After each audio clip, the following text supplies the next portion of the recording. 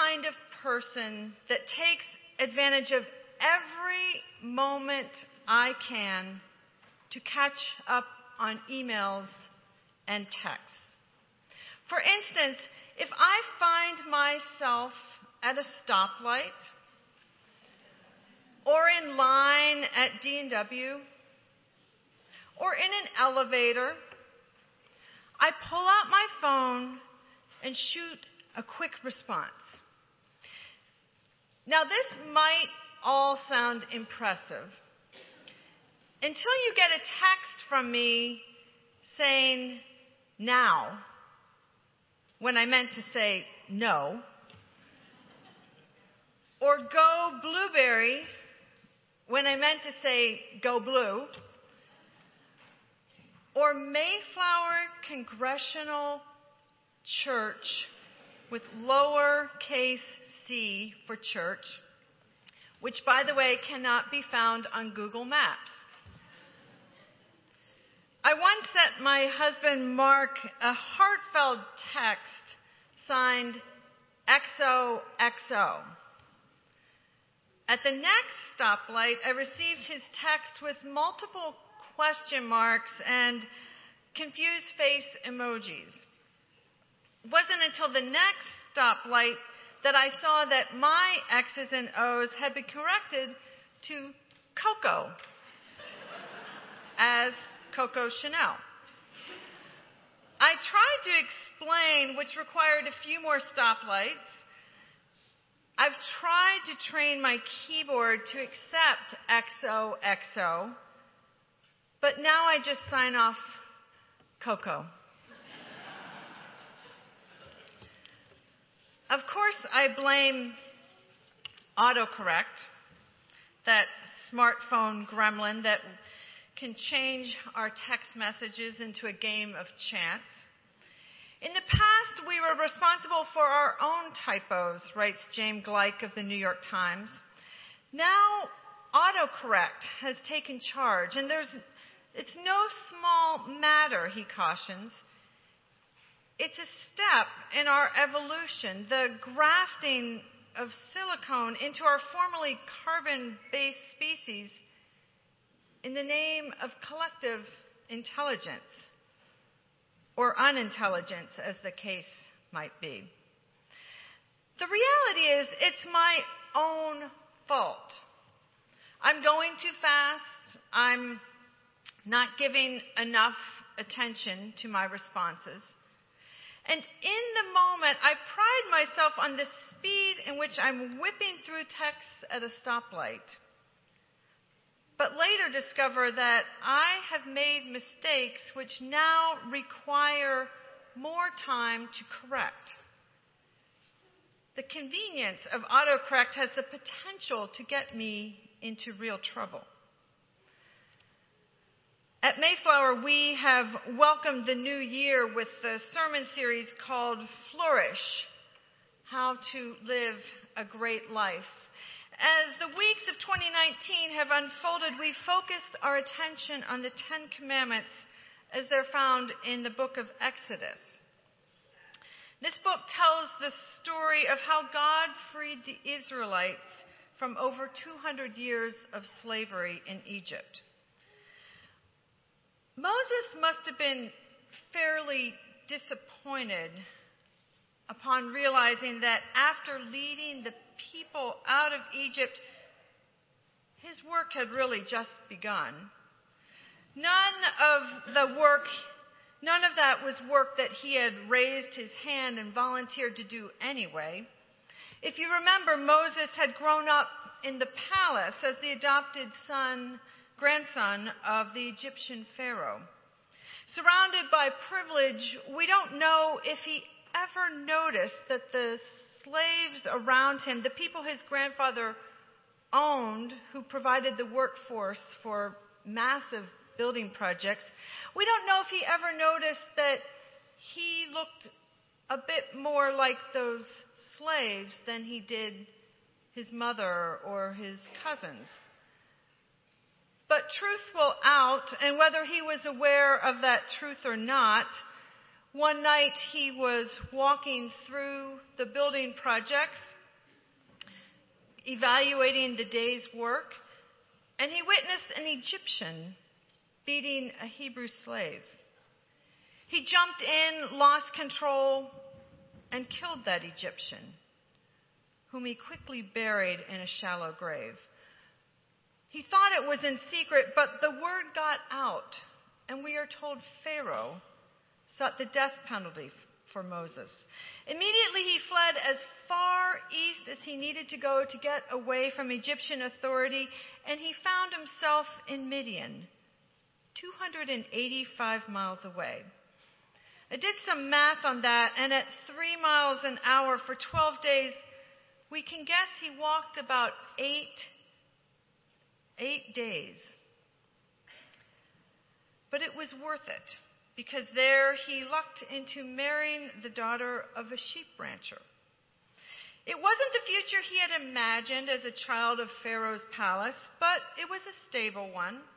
And as he looked out over the fields watching the sheep, he must have felt pleased, not to mention a bit relieved. He had landed well.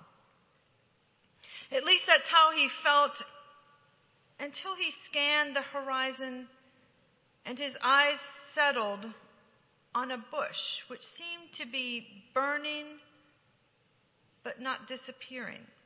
A voice called out saying he should take off his shoes. He was on holy ground.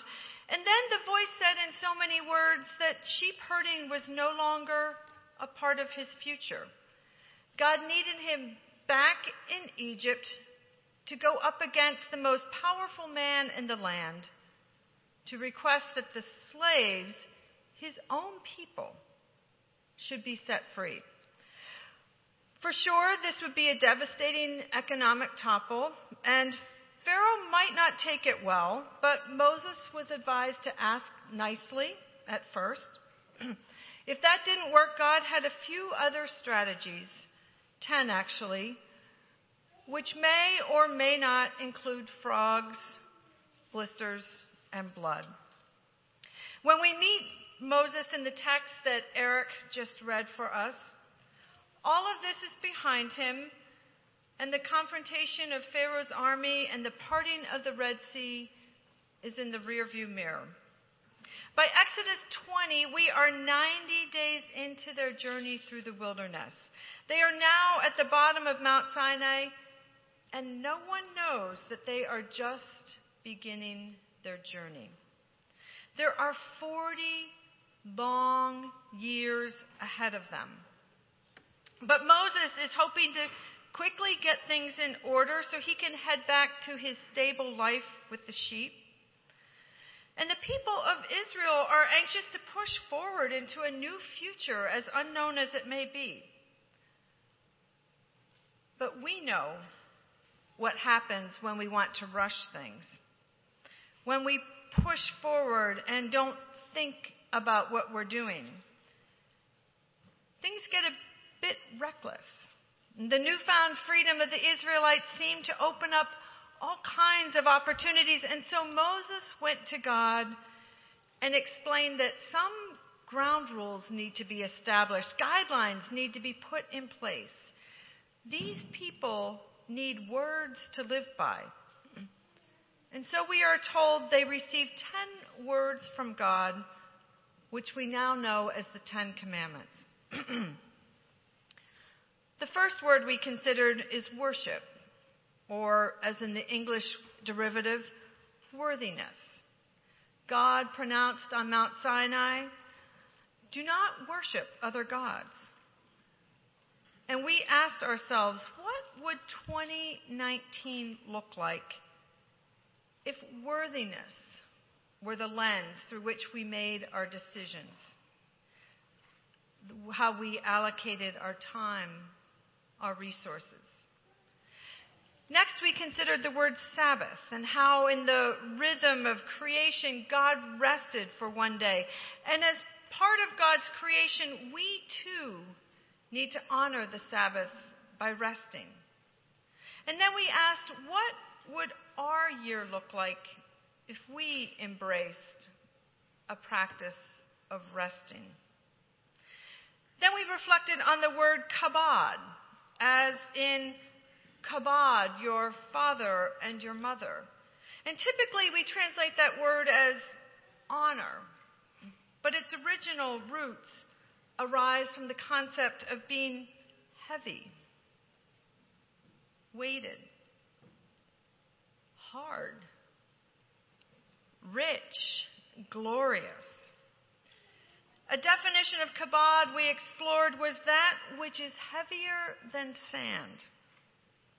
In other words, to kabod is to remain in the place with our relationships, to abide, to be steady. Though life's events swirl around us like the sand in the desert, we kabod. What would this year look like if we chose to kabod in and with our relationships? Last week, Mark asked us to consider the word rasah. The Hebrew origin of this word comes from the root meaning root.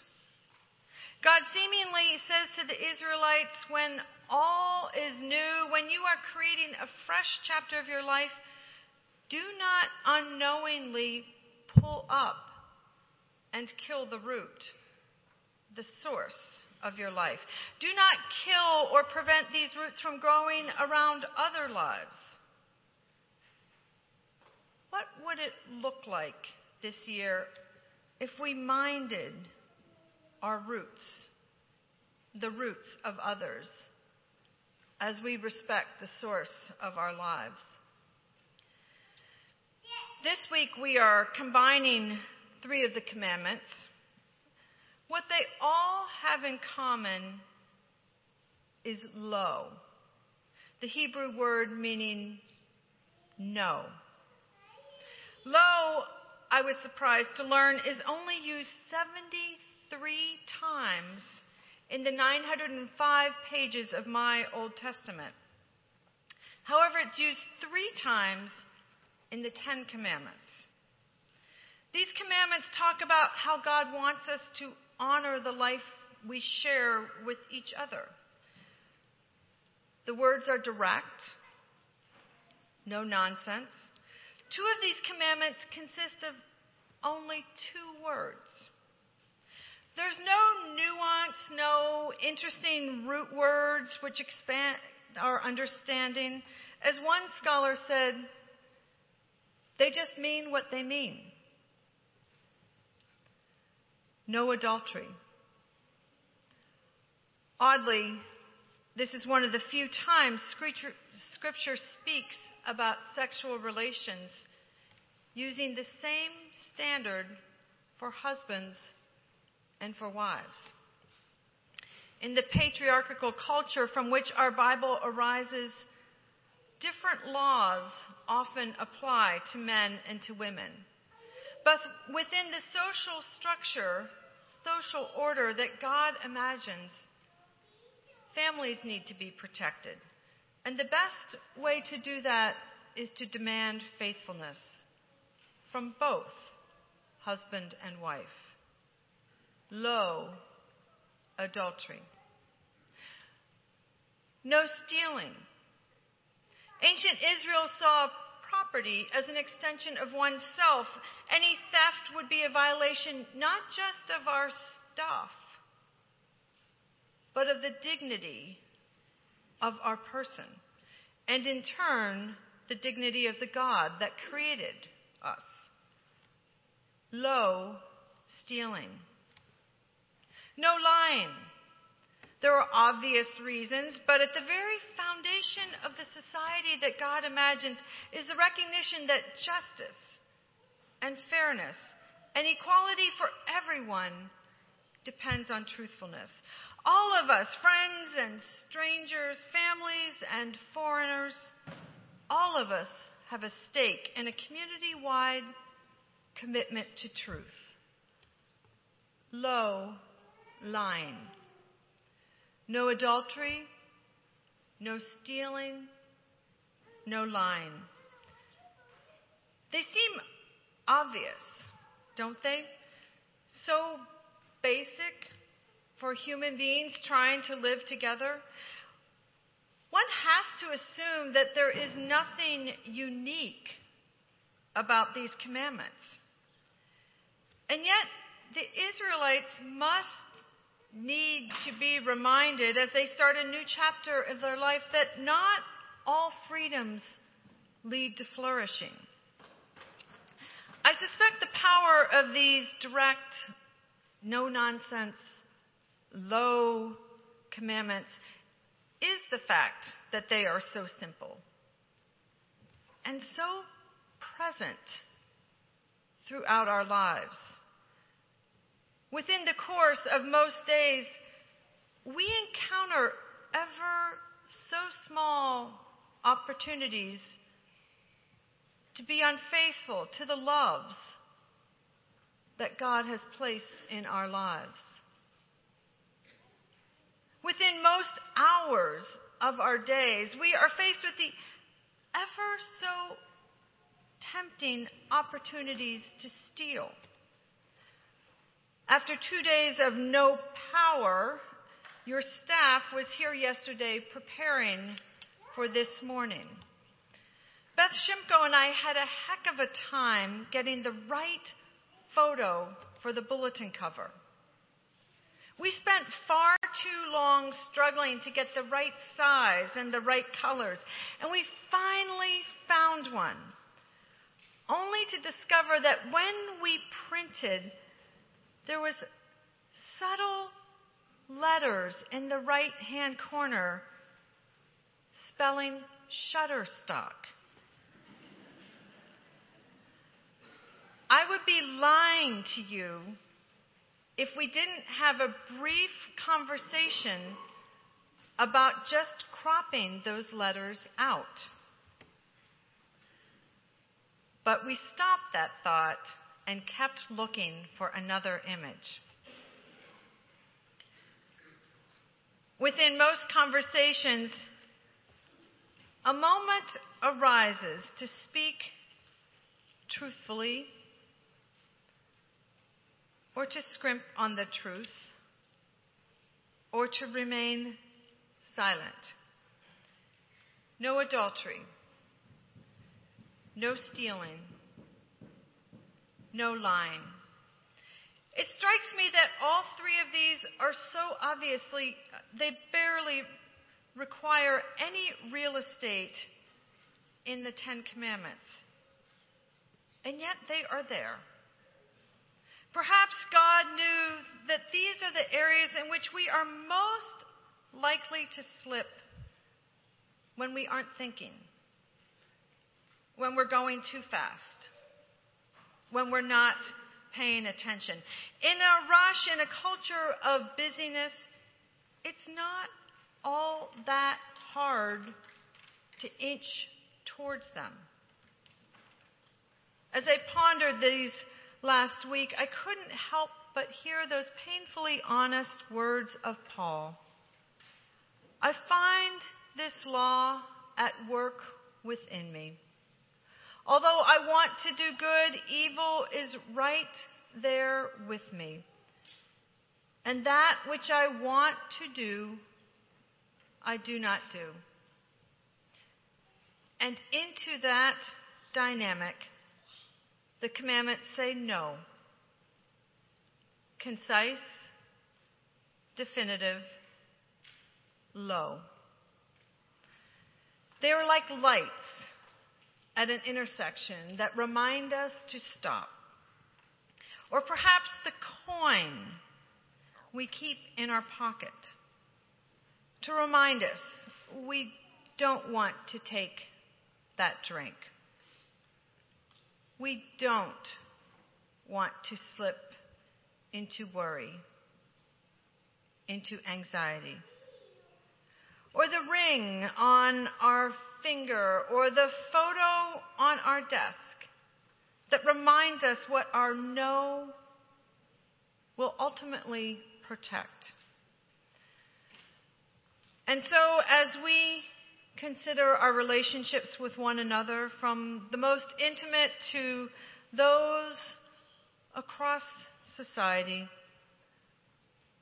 what would it look like if instead of considering our freedoms, we took notice of the word low? It's a word that could put us on paths that lead to a life of flourishing, a life of reconciled relationships, genuine happiness. It's a word that protects what is good. In the name of the Father, and of the Son, and of the Holy Spirit, amen.